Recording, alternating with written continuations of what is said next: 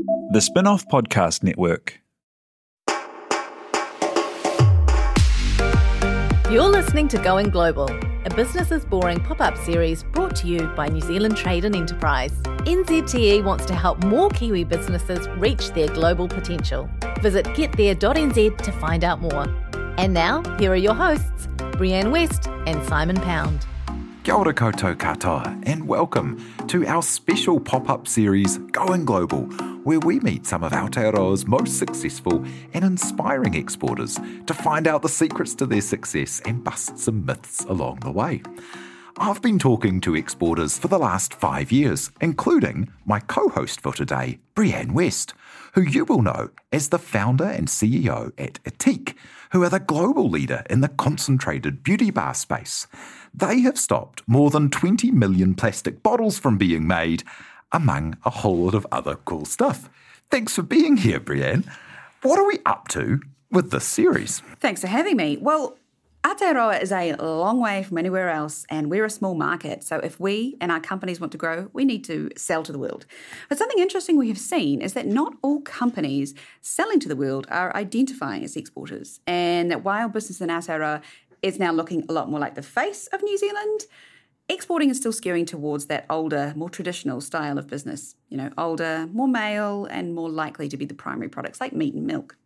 So the questions we want to answer are, why aren't more of these amazing, incredible, innovative businesses we are creating, why aren't they exporting? Why don't the people who are exporting think that they are? And how can we change this?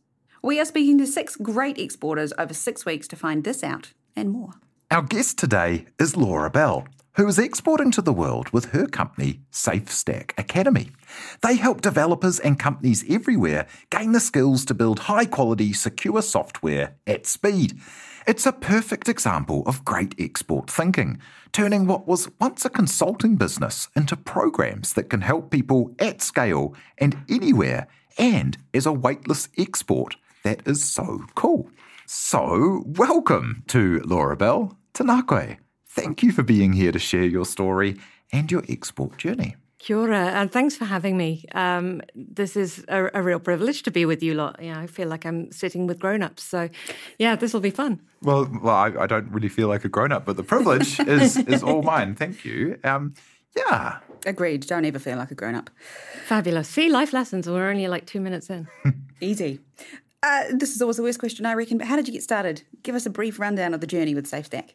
Sure. So SafeStack started out as a consultancy about 7 years ago. And I'd love to say that that was, you know, some big mastermind business plan. It wasn't. I rage quit a job. I had a 10-month-old daughter and I needed to earn money. And so I was brave or visionary or stupid, whichever version of the story you want to hear. And I was like, well, the way we do security sucks. We go really, really fast when we build companies, when we build software. But security at that point in time was going at a glacial rate. And I was like, you know, screw it, I can do this differently. And so that's what I did. I grew a consultancy that ended up going around the world, helping high-growth companies change the way we did security so that instead of it getting in the way, it was there to help them sell more, to innovate and to grow. And then COVID hit. And like lots of businesses, for lots of different reasons, we dropped 94% of our revenue overnight, as you do. So there were 4 of us at that point. All of us had kids and home loans and pot plants and all the things you have to look after in your life. And so we were like, well, we can roll over and play dead and hope that consultancy comes back. Or actually, we've been doing this stuff now for a long time. Can we turn this into something that doesn't need us? Can we build something that we can help hundreds or thousands of teams all around the world go fast and build software securely, but without us being there? So that was the April in 2020. Lockdown fun commenced, and we launched into market in the July. And then our main product finally reached market in the October of that year. So bit of a whirlwind adventure, but a lot of fun. And to be honest, I feel like I'm doing exactly what I should be doing right now. So that's cool. And what exactly is security? To ask like a really dumb question, because it's like, you know, it's a term that means something in some senses, but in software and in building companies and stuff, what does that touch? Well, you know, you'll hear a lot more professional definitions of this. But for me, security is about understanding human nature. From the time we were cave people and, you're in cave 1, you're in cave 2, you've got something the other cave wants. We didn't just negotiate, make friends and trade. We bashed each other with sticks and rocks and stole the thing from each other. Security has existed as long as other humans have wanted something from someone else. And we've always employed the technologies of the time to get hold of that, whether that's breaking a window and stealing something from a room, or in the modern sense, using technology to try and digitally break into other places and steal what has meaning.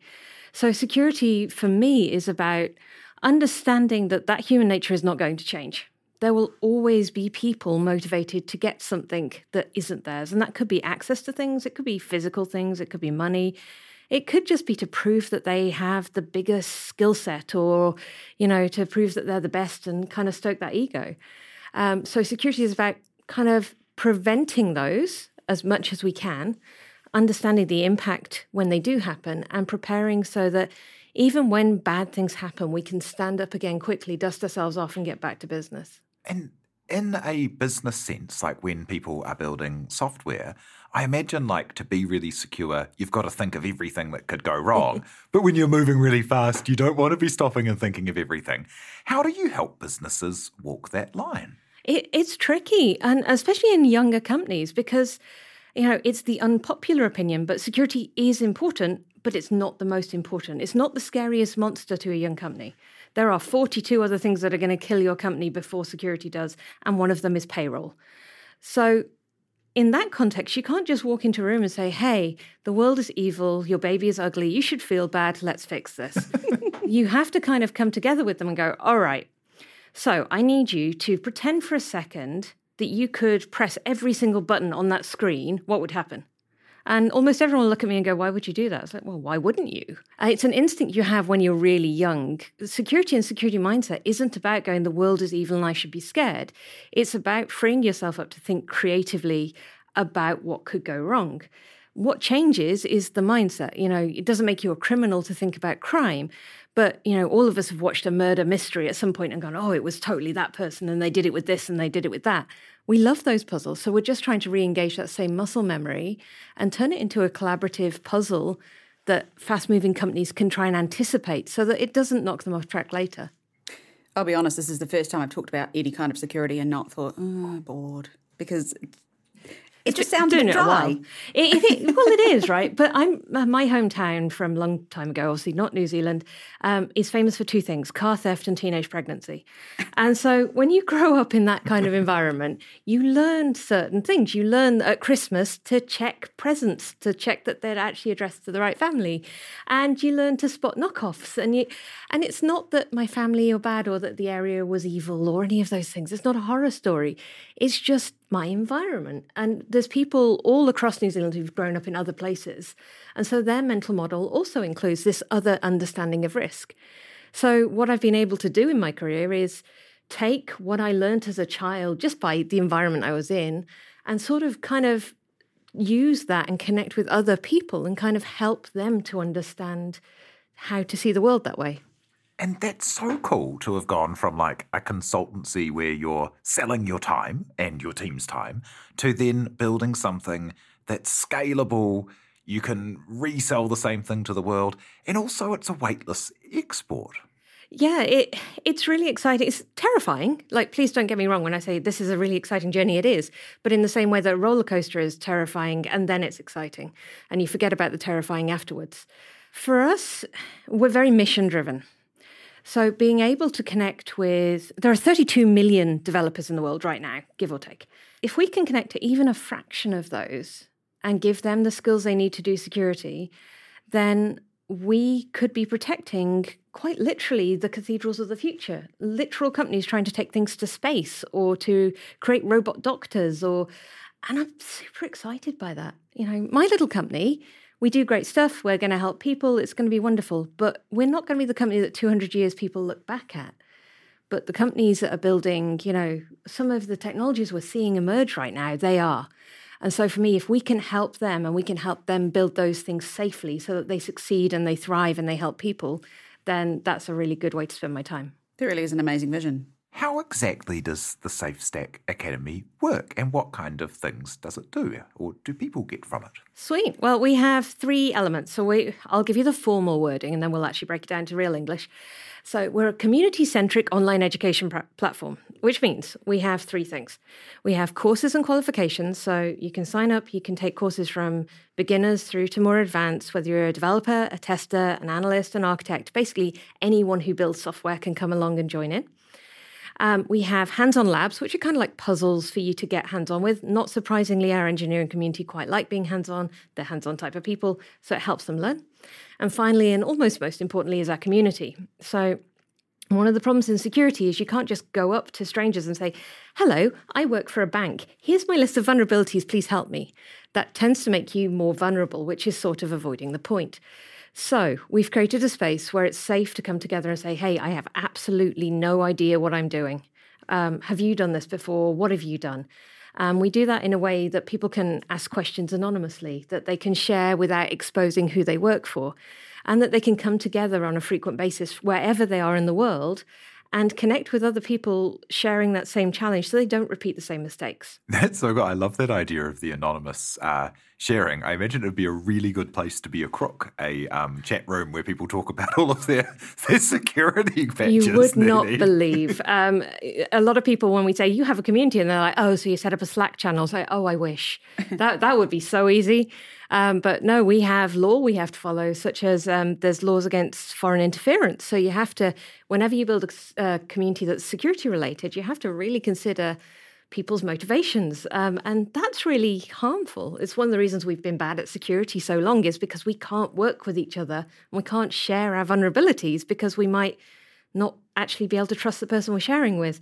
And so we're having to take a step into a new kind of space for security and take a bit more of a risk in a calculated way to enable that. Because if we don't take this step and make this safe place, we're never going to make any progress. Way back, well, not way back, but a few years ago, pre-COVID, in the other world, you had started exporting into, I think it was 35 countries. Why did you decide to do that initially? I mean, it's an obvious move, but when did you make that decision? Can I be really honest? I don't think I ever really did make the decision.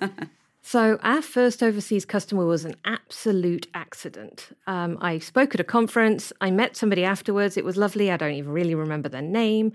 And then 2 weeks later, I had an email going, hi, we want to buy. I was like, what? Who, what, now, where?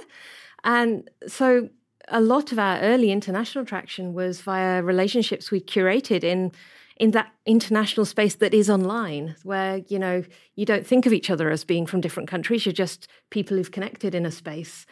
And so a lot of our early global export stuff was opportunistic or relationship-based. It's only been in the last year particularly where we're trying to do that more strategically that we're having to now go, well, how do we turn what we did by a bit of serendipity into something that is sustainable and repeatable, and find the people who don't happen to naturally cross paths with us? So, yeah. How do you do that? I don't know. It's the honest answer. I don't know. All I do know is every time that we get to a new stage in the company, like most companies, it's like going back to school. It's kind of like raising children, to be honest. You get to a stage and you're like, I've got this, I've got it cracked. And then a day passes and you know nothing again. And they are a completely different child. Your business is the same. So for us, what we try and understand is the cultural conventions of the countries we're going into. So we're a very Kiwi company in terms of we are very scrappy. We're a bit ghetto, if you will. We're not afraid of just getting stuck in and just getting on with it. That, helps the fact we don't have much marketing budget, so you kind of have to be a bit more creative in that case. But when we go to, say, for example, markets like the US, they don't understand that at all. They need it to be crisp. They need it to be clean. They need it, they need the words in the right places, the category conventions that they're used to in that market. So we're spending quite a bit of time trying to understand where we can push those category conventions and just say, no, we don't need to do that, and which ones actually are really important. And I think that takes a lot longer than I anticipated to start with. It was something I thought would be super easy, but wasn't. You, at the beginning of this conversation, you so beautifully articulated your mission and the reason behind why you're doing what you're doing, which I personally believe is critical for all businesses. How did you get to that point where you could simply roll that off your tongue? And is it the same throughout with all your team members? Two very different questions. So I'll break them down. So with my team, yes, I would say so. There's 17 of us, so it's still quite relatively easy for us to kind of keep a shared sense of mission and purpose. And we have some really great cultural practices around understanding why we're doing things. So that's good. For me, though, actually, my background helps me with that. So way back, way before the consultancy, I used to be a software developer, and I worked for the UK government in counterterrorism and counter online harm. And so when you're doing that sort of work, you know, your primary focus is keeping people safe and reducing harm. And you know, you are part of a large team, but you're all very singularly focused on an objective. And so a lot of my formative career years were in those sort of places. So when I came out, and I still meet with investors today, and they're like, you know, what do you want to be when you grow up? And they expect me to say, oh, I'd like to be a bazillionaire, please, and I'd like to own Rio. And that's not true. My idea of wealthy is I have a roof over my head and food on the table. But my goal is to change the world. But it's not, the money might happen, but that's not the why. The why is why I get out of bed in the morning. And that's to really, I want people like me to be redundant. There shouldn't need to be people like me whose job is to think about the worst thing that could happen to your company and then show you in a way that, you know, doesn't harm you. We should all be able to do that ourselves. So that's sort of where it comes from, I guess. Education like that and that purpose and the thought leadership is something that's also really in common with the way that you run your business, Breanne. Like, was that ever kind of like, you know, you mentioned before at conferences people came up afterwards. Was it ever, has it become a strategy, or is it something that's just really natural to the business? I think it has become a strategy now. I first did my first conference talk about 11 years ago, and I was really green in New Zealand. I said the phrase, trust me, 43 times in one talk. I know because somebody kindly counted for me. You know, hello, stranger. Here, I counted your words. Great days, great times. I used to be really afraid of authentically being me as a business person. I used to look around me and see other businesses and go, well, they look very businessy. I should be more like that. And I wasted a lot of energy doing that. But I actually realized I am a combination of a family of engineers with a family of particularly women who are just natural storytellers and connectors. And so by embracing who I actually am under it, telling stories, connecting with audiences, connecting with communities is one of the things that I'm best at in the world and I enjoy the most. And it's a really powerful tool for what my business needs to do. So it's a good fit. Everything you have said just sounds like, I feel like it's something I would say. You're absolutely right. I was almost afraid of being who I was, and because I'm quite idealistic, and I'm not going to go into it, but a lot of people think some of my ideas might be a little bit off the wall. That's fine. And I've always been worried about embracing that in the business world, because I can't tell you how many times I've been told, when are you going to do business the grown-up way? Or you can't do that. Every time it's worked out fine, touch wood, but it is hard to be authentically you if you think a little bit differently to the old school business wisdom. And one of the topics that's come up quite a lot with conversations I've had with business people around the world is, particularly when you're exporting, it's really important that you're having conversations in person with distributors, partners, people on the ground, people who are going to buy your product, right? Is it true of a digital product? I actually probably don't know, because we decided to launch a digital product in the middle of a pandemic. So we didn't get to do that bit. We had to make do with what we had, which was a lot of Zoom calls. I think there's an element of connection that is richer, quicker when you're in person, when you can read the body language, when you can see the look in their eyes, look on their face. You know, I had a conversation on Zoom yesterday and I could see just by looking at her that she was super tense. It was nothing to do with me, but you could read it, and you can read that quicker. And I think that we've all got so polished on Zoom now, it's quite easy to kind of miss those cues. But I would say that if we always relied on being in person, it would exclude an entire bunch of people from going out and doing business. I have a 3-year-old and a 9-year-old. When I choose to travel, it has to be for the right reason at the right time, because, you know, I'm choosing at that moment in time that travel is more important than they are. And so I'm not going to be the founder that goes off to America and lives there for 2 years. That's just not me.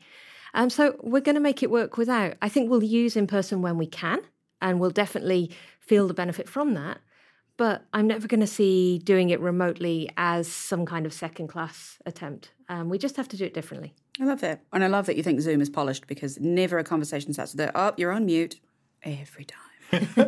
And it sounds like with the growth of the company so far and the funding raise and the things going on, that approach is really working out. It seems so. We managed to close our first funding round having never met any of our investors in person. In fact, 2 of the organisations who invested us had never invested in a company without meeting them face-to-face and had previously said they never would do that. I still haven't met one of them in person. We're finally getting dinner in about a month's time, fingers crossed. So yeah, I think it's going well, but I think it comes back to this kind of being who you are as a company and as a leader. Because if I was trying to follow the tried and true the playbooks for this, none of this is in the playbook. You read Secrets of Sand Hill Road or any of the, go-to books on angel investing and things. And yeah, pretty much I've broken every rule that they've said that you should do. So I don't know. Am I doing it right? Am I doing it wrong? Is it luck? We will find out. I love it and can't wait to see you break more rules. And coming up, we're going to be back in a second to talk about what it means to be an exporter and get some insight into the most important things to know if you're thinking about going global. We said earlier that exporting looks a lot more like the old traditional New Zealand business. What does that mean, Brian? I mean, it's bananas that women are seriously underrepresented when it comes to export. Around 28% of our goods companies in Aotearoa are led by women. But when we look at goods exporters, that number drops to 15%. What could it do for New Zealand if all of the cool, or even just more of the cool women-led companies in this country did get to exporting? Just imagine. New Zealand Trade and Enterprise wants to support more people to reach their global potential. So if you're a woman in business and this kōrero has got you thinking about what you have to offer beyond our borders, get in touch with NZTE. To find out how they can help you get there, head to getthere.nz/woman.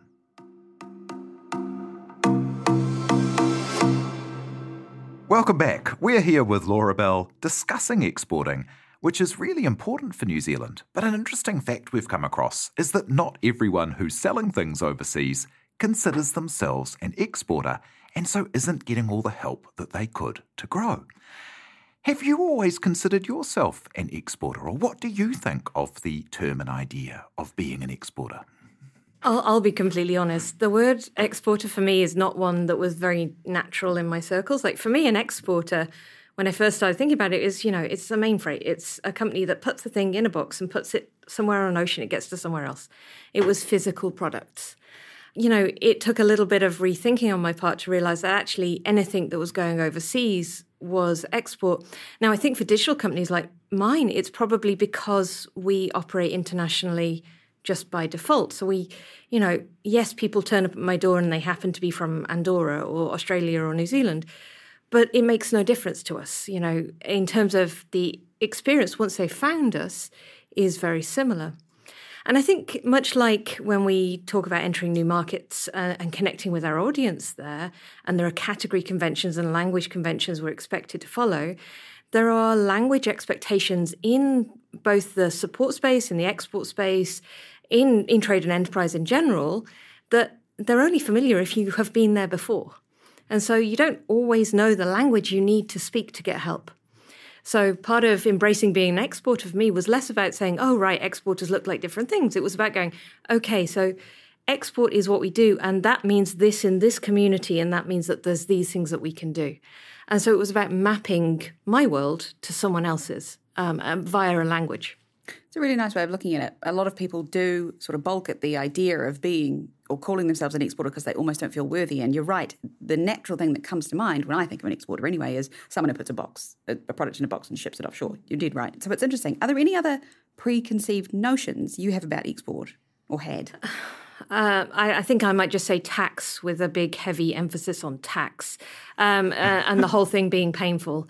I think for us, because we're digital, in some ways it's a little bit easier when you're selling a physical thing, or at least that's my naivety of never having run a product company, so sorry. You send it overseas and then, somebody buys it off a shelf, and the tax system around that is very well established. It's been there for a long, long, long time. But when you're an exporter and you're digital, understanding when and where global rules apply to you is so hard. And, there's thresholds for this and there's jurisdictions for that and there's state-by-state things in the US. And it's very easy to kind of look at that and go, oh, wow, that is overwhelming and really quite impenetrable in terms of understanding where to begin. So for me, that's the area that I would say causes the most reluctance to begin with, and still causes challenges now. That is a very fair point. I remember sitting down with a team, I think it was from Deloitte 400 or 500 years ago, and by the end of the hour and a half conversation, we were just talking about US tax and that nightmare. I think I was actually sweating. It was horrific. So navigating that as an online digital product would, no. Yeah, especially as your customers are opportunistic a lot of the time. We're marketing led, not we don't have salespeople knocking on doors, because software developers, well, they don't answer the phone and they don't like cold emails. So coming up and saying buy my thing to a stranger is basically going to get the opposite reaction. So when they come to us, they can come from anywhere. So we inherit tax liability the second they come to our door and give us money. So what do? Do you turn off your channels to market and say, well, we're only selling to New Zealand, Australia right now, and we'll do more when we can figure it out? Or do you do it on the fly? Now, we're using Stripe, which helps a bit, but we're trying to be dynamic because we don't want to miss the momentum by saying, hey, no, we're not ready for you right now. So, yeah, it's tricky as a balance. And I imagine that, working out the compliance and regulatory framework for one payment pretty quickly knocks off any margin that you've got. Absolutely. There is a slight customer acquisition cost problem there. That's where you need to get lots and lots of them. So, yeah, come tell your friends, etc. And in terms of that, like you were saying, learning how to map, the export framework to your experience. How have you done that? Like, what help and support have you got and worked with in order to kind of be able to do that? Yeah, the one thing that I am proud that I've been able to do as a founder is admit I have absolutely no idea what I am doing with some of these elements of the business. And that's it's an honest truth. There's no kind of humor in it, really. And that frees me because it means I don't have to pretend. And what I do is I go, right, okay, there is a gap here. I can read lots of blog posts, I can read a book, but that's not going to make me a tax accountant. So I find good people around me. So we work with a great tax advisory group. We are participating in the Springboard Global Expansion Program, which gives us access to mentors from around the world who've done this before and other founders. There's a lot of sharing lessons learned. We've worked with NZTE for a number of reasons to help understand markets better and at least understand where the gaps are. So for me, it's all about understanding the business is changing, the help I need changes, and finding those right people and right groups at the right time to support that. It's a common theme that as a founder, CEO, however you term yourself, you should be the stupidest person in the room at any one time, and you should surround yourself with people who are very clever, and a tax accountant is a perfect example. So when you have, and I know it's been quite passive, but have you found servicing beyond the tax implications, servicing all these different markets who I should imagine are actually champing at the bit to get your product? How have you been able to service the ones you do service? And how do you prioritise the ones that you want to do? Yeah, so we've prioritised, so we have two kind of parts of the business. We have the ability to serve anyone from anywhere. So we built the whole thing to be self-service. And that's part of the idea for us that security shouldn't be ridiculously expensive, and it should be something that is inclusive of all companies all around the world, no matter where they are. So we've got companies that work with us who are teensy tiny little two-person organizations, and we've got people who are thousands. And so these small ones can come in from wherever they are and they can make themselves at home. And then they tend to grow by network effect. So they will tell their friends and we'll support them in doing that. And, we just try and give our time and knowledge, and they seem to, they like connecting. Most humans do. They want to hear a story. They want to see someone like them, and they want to feel heard. In terms of markets, we're a cliche in that we're going after the US market at the moment. That's our expansion strategy for this year.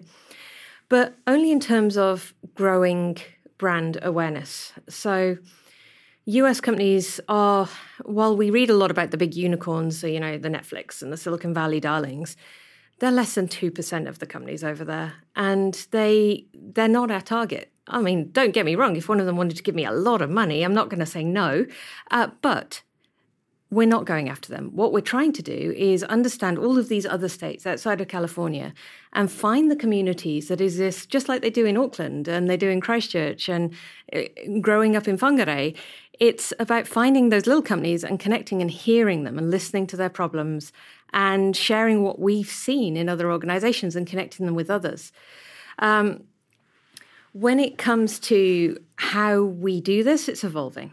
It's a lot of trial and error because everything's marketing now. And so nobody trusts each other. It takes quite a long time to get a genuine connection with an organization. And so we estimate we need about 8 touch points with a group for them to even just have a conversation with us. So they need to have seen us around the place in a number of places. There's a lot of, at the moment, just giving our time, giving our energy and connecting that way. That's a lot of work before someone starts paying a bill as well. Hey, tell us about the way that because you've got, some amazing backers for the vision. Did you as a group get it together and then go out to seek investment once you had your product ready to go? Or at what stage did you start getting in that capital to help you take it global? We were bootstrapped for the first year. We still did some consultancy work around the edges. Myself and my COO, Erica, she's off having a baby at the moment and having a wonderful time. But we both kind of ran 2 jobs. So we were the virtual security officers for high growth companies in the day and product company in the night and every other moment. But that's not sustainable. We got to our first $250,000 in revenue in the first 7 months, 6-7 months. And that's annual recurring revenue for the product. And we realized at that point there was no way we were going to be able to keep up if we were just running ourselves ragged on 2 jobs. So at that point, we did an accelerator called SciRise out of Australia, which is specialist of cybersecurity. And we went looking for investment. And the idea being that we wanted to have proven that we had something worth backing, and we wanted to prove the story. But we needed to get that investment then to really make the most of that momentum. I don't take taking investment lightly. For me, it was a very hard decision to make as a founder to take it because, there's a stubborn part of me that built a company. And half your audience are going to despair at me for saying this out loud. There's a little tiny voice that says taking investment is failure.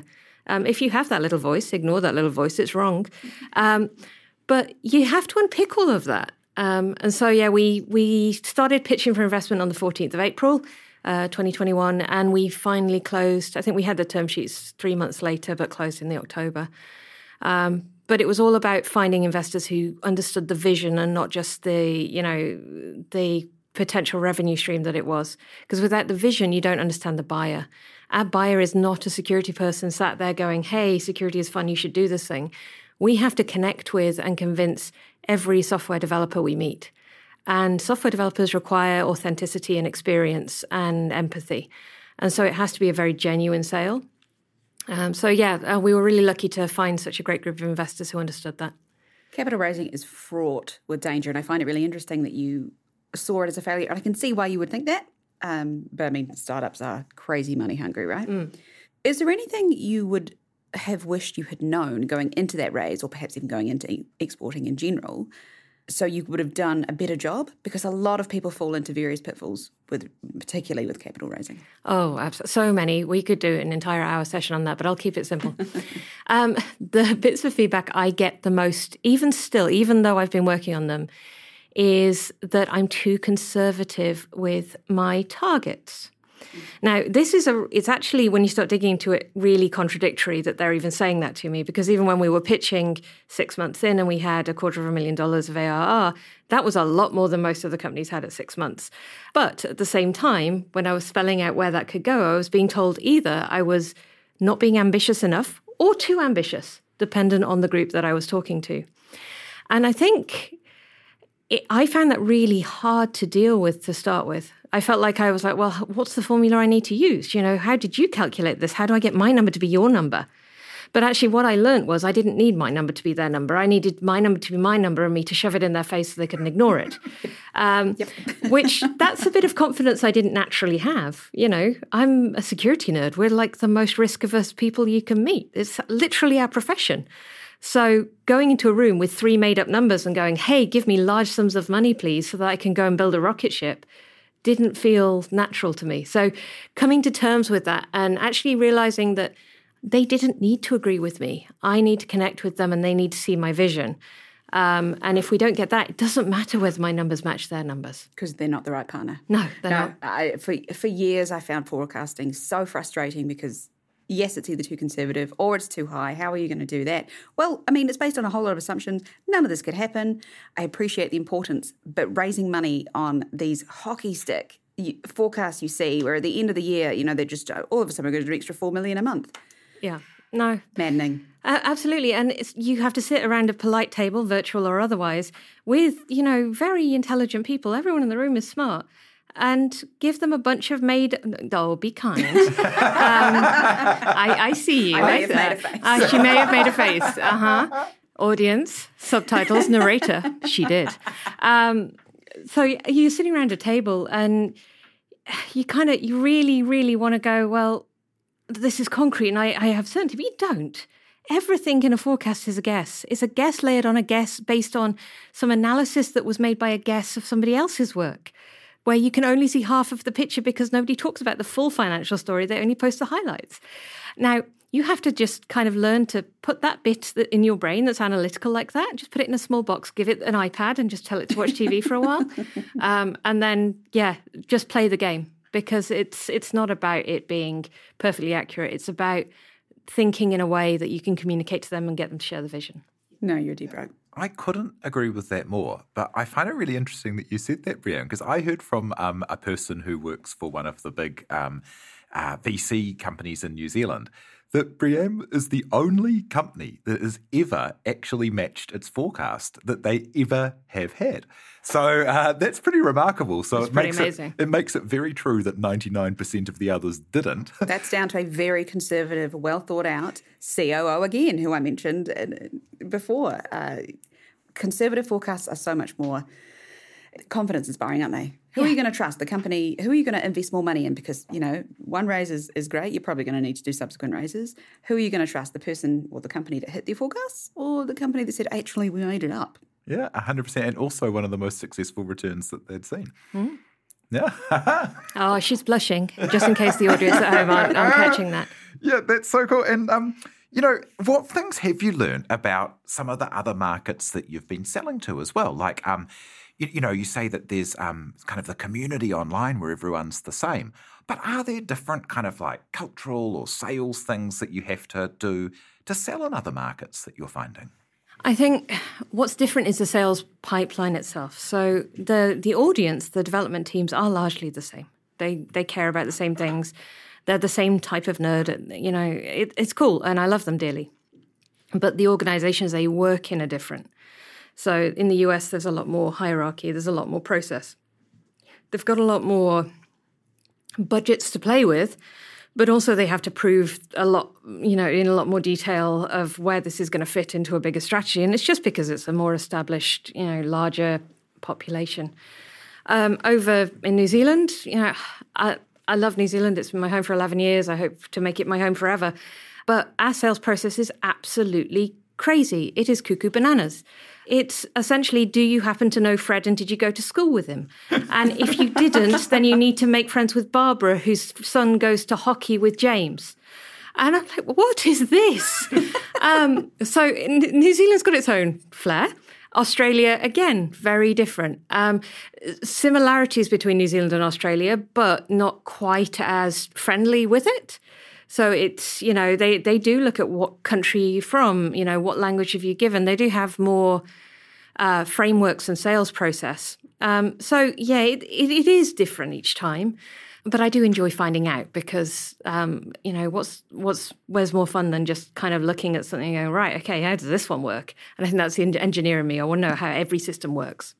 And as a final thought, what advice would you have for people who are thinking of building something. Like, I love the idea. Imagine if every person who was selling their time was able to make something that gave that value as a scalable thing that could be sold to the world. Like, what advice would you give people to get started with going global? I think a lot of the advice you get given as a founder is quite cliched. Follow your passion, do what, keeps you up at night, solve the problem you have. Solve the problem that you would be willing to walk away from your dinner table to solve because you can't get it out of your head is probably what I would say. If it's the type of thing that comes back and again and again and again, you've probably got to do something about it. What I would say, though, is remember the world got a lot smaller with the internet.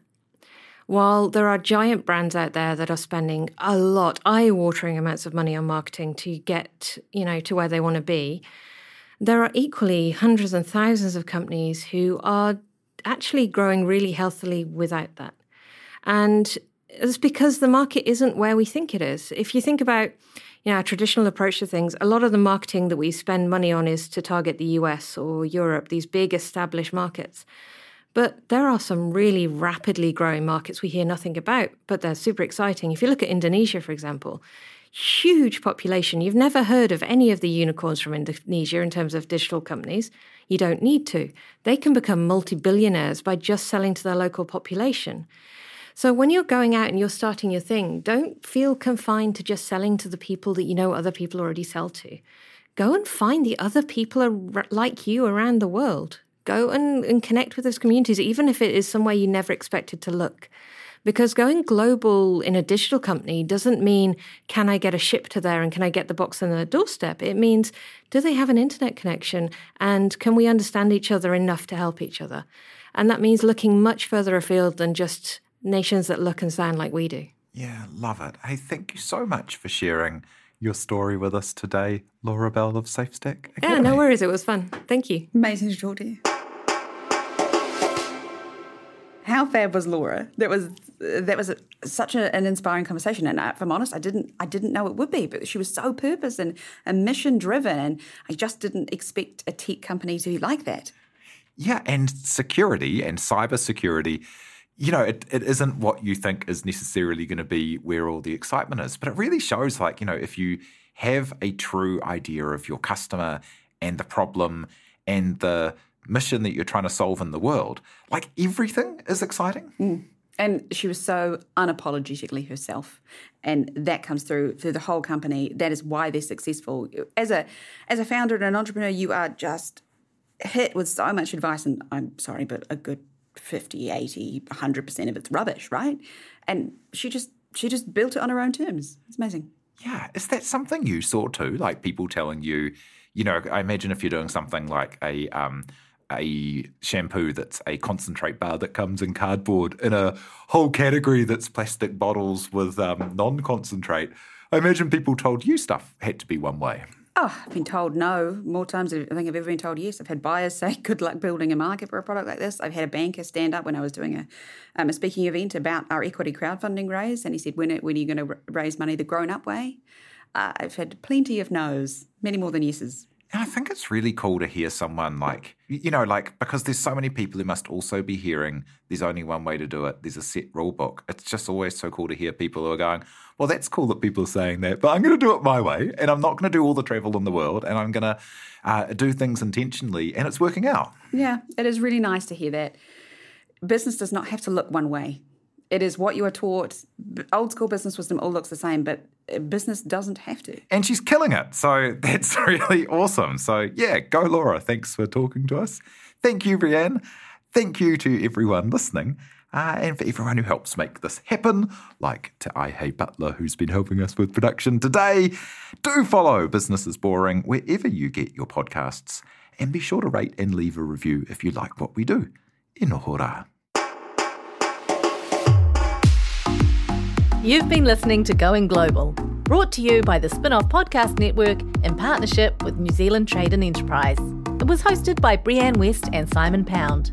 It was produced by Te Butler, with content management by Rachel LaRue and series production by Jane Yee.